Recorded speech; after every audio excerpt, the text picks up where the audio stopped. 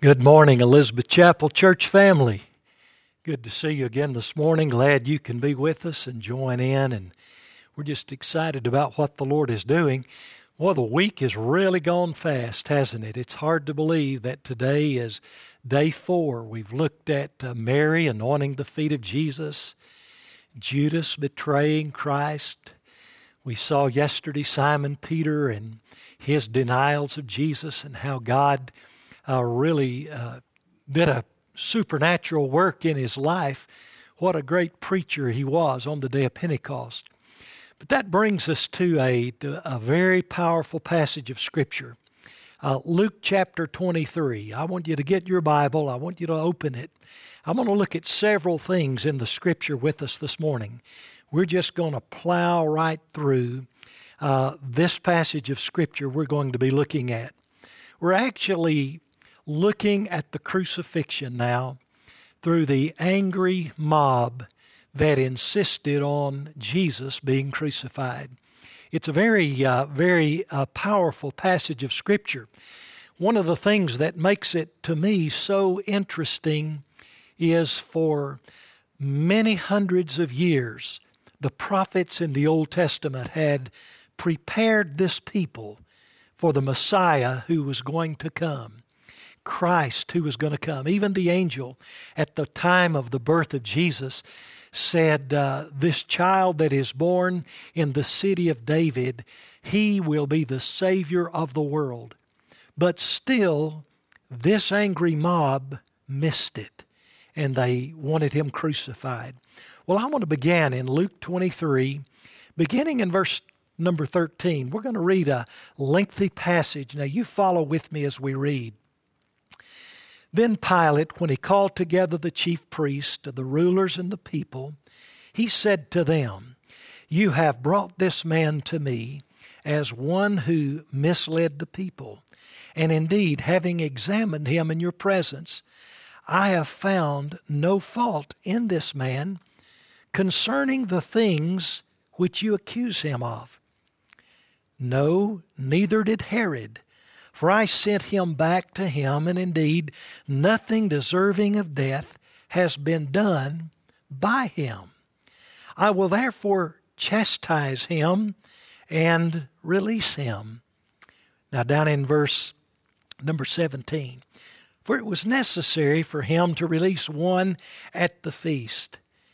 And they all cried out at once, saying, 'Away with this man, and release to us Barabbas.'" Now, Barabbas was a common criminal, a murderer. And here is the crowd wanting Barabbas released, and Jesus kept there to be crucified. Verse 19, or verse 20. "Pilate, therefore, wishing to release Jesus, again called out to him, and they shouted, saying, 'Crucify him, crucify him.' Then he said to them the third time, 'Why and what evil has he done? I have found no reason for death in him. I therefore chasten him and will let him go.' But they were insistent, demanding with loud voices that he be crucified, and the voices of these men, of their chief priests, prevailed. So Pilate gave sentence that it should be as they requested, and he released to them the one they requested for rebellion and murder, but had thrown into prison, but delivered Jesus to their will." What an angry mob this was, crying out, "Crucify, crucify him." I can just see that scene, can't you? You notice some of the mob scenes sometimes that we see in our land, in the world today, and a mob can get at a fever pitch, and it just grows, and others join in, and all of a sudden the protest gets out of hand, and the mob just loses their mind, so to speak. That's what was going on here. The people were vehement. "Crucify him, crucify him, put him to death." This is the angry mob we're looking at. I want to turn to another passage for a moment one that I just really remind myself often of. In John chapter 1, beginning in verse number 10. John chapter 1 verse 10 says that Jesus was in the world, and the world was made through him, but the world did not know him. I find that an amazing verse of Scripture.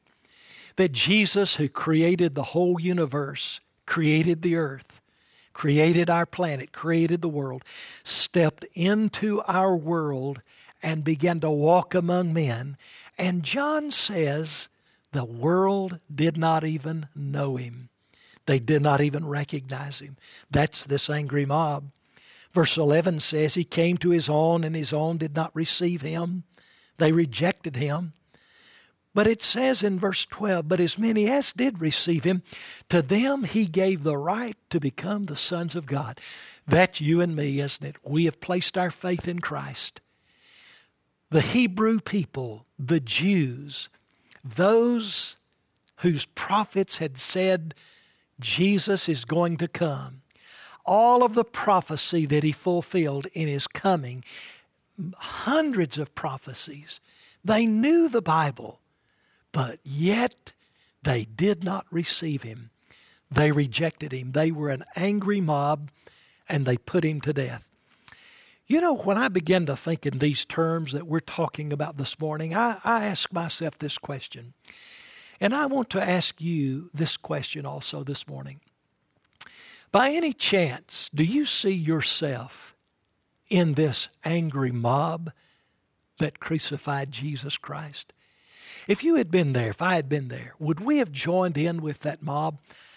I think we would. I think the Bible makes it very, very clear that when we were lost without Jesus Christ, we were actually enemies of the cross. Enemies of the cross. That's what the Bible says in the book of Philippians, chapter number 3, verse 18. Enemies of Christ, of the cross. Romans chapter 3 verse 10 tells us these words, there are none righteous, no, not one. Each one is turned to his own way, and each one has looked to himself. Absolutely none righteous, no, not one. Another verse of Scripture that I find very powerful in the Word of God is what Paul says about the gospel. He's talking about the resurrection of Jesus in 1 Corinthians chapter 15, and in verse 3, Paul says the gospel message is this, that it is our sins who placed Jesus on the cross. He bore our sins when he died upon the cross. So you see, in that sense, we are really a part of this angry mob because it's our sins that put Jesus to death. Isaiah 53 and verse 6, Jesus was being prophesied by the prophet.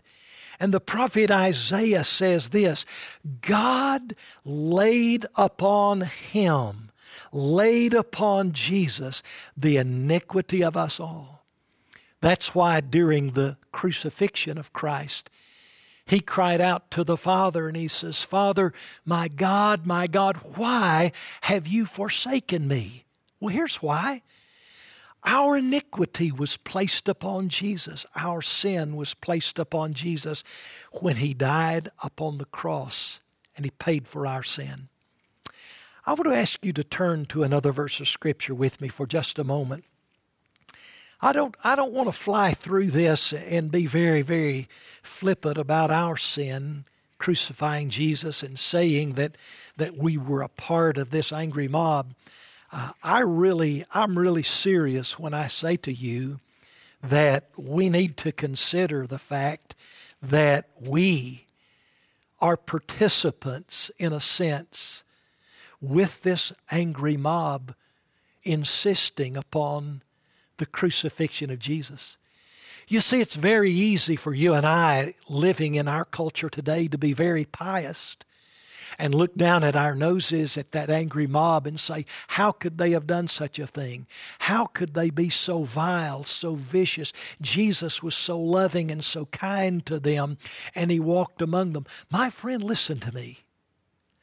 Our heart, before it was converted by Jesus, our heart before the sin had been forgiven, the blackness of our heart without Jesus was in every way exactly the same heart of those that insisted on the crucifixion of Jesus.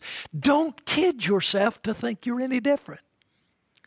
Now that we're saved, certainly we're different. We've been changed. But when we were unrepentant and unforgiving, uncleansed by the blood of Jesus, unchanged, we were just like that angry mob. We see ourselves in them. In 2 Corinthians chapter 5, verse number 21, listen closely to what the Bible says. Paul was speaking. And here's what he says in verse 21. For he, meaning God, God made Jesus, who knew no sin, to be sin for us. Now here's how the New American Standard translates that. The New American Standard says that Jesus, on behalf of us, paid for our sin. Don't ever think Jesus was a sinner. He wasn't. Jesus never did sin. And so it's not like Jesus became a sinner all of a sudden. No, the Bible doesn't teach that. Here's what the Bible says. It says that God took my sin, took your sin, took all of the sin of the world. God took our sin and he placed the guilt of our sin upon Jesus when he was on the cross. And on behalf of you and I, Jesus paid for our sin. But then notice what else Paul says. Jesus paid for our sin that we might become righteous before God because of what Jesus did for us. So you see, apart from the righteousness of Jesus bestowed upon me, apart from his righteousness in my life, I have none. My righteousness is as filthy rags. I am yelling with that crowd, crucify him, crucify him, crucify him, before I receive the righteousness of God in my life. And I didn't earn that. Jesus paid for my sin. On behalf of Joel Wood, on behalf of you, he paid for your sin, that God could see us now in the righteousness of Jesus Christ. That's who I am in Christ. There's one other scripture. In fact, Simon Peter that we talked about yesterday wrote about this. And he wrote about this in his first epistle, 1 Peter chapter 2, verse 24. Hang on just a minute. 1 Peter chapter 2 and verse number 24. I mentioned to you yesterday that Simon Peter finally realized that he got all of this when he was filled with the Holy Spirit on the day of Pentecost. Listen to what Peter said when he wrote his epistle. 1 Peter chapter 2, verse 24. Speaking of Jesus, who himself bore our sins in his body on the tree. That's exactly what happened.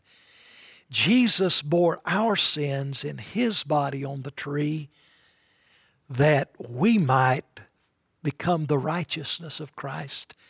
For his stripes and by his stripes we're healed. You know, some folks like to talk about the healing being a physical healing. Well, Jesus does heal physically, doesn't he? We know that. But when it talks about in Isaiah 53 that the stripes of Jesus is our healing, he's talking about the healing of our sin. Now today, no longer do I cry, crucify him, crucify him. Now I cry out and exalt and lift up Jesus and honor God. Every morning when I pray, I come into the presence of God, honoring him and praising him for the work that Jesus did upon the cross. God has changed our life. Would you just join with me this morning as we close in prayer? And I want to just lead us in this prayer this morning. And I want us to just take a moment and let's just thank the Father for providing the atonement for our sin, providing the sacrifice for our sin through His Son and His blood, Jesus. Would you bow as we pray? Father, we do thank you this morning for sending Jesus into this world. And even though the world did not know Him, and even though He came unto His own people and they rejected Him and they cried out, crucify Him, we know later many of those people were saved in the book of Acts as we begin to read it. After they began to see that Jesus was their Messiah, He was the Christ. And Lord, we join with multitudes around the world today saying, Father, thank you for sending Jesus, providing a sacrifice for our sin, atoning for our sin, and bringing us into a right eternal relationship with you forever and ever. Thank you, Father, for that. And we trust you and trust in Christ alone for our salvation. We praise you in Jesus' name. Amen. Well, thank you for being with us. I'll be with you again tomorrow, our last day before Easter Sunday. And what a wonderful day it's going to be as we worship the Lord Jesus Christ together tomorrow. We're going to be talking about Joseph and Nicodemus as they remove the body from the cross and place his body in the tomb. Thank you. See you tomorrow at 10 o'clock.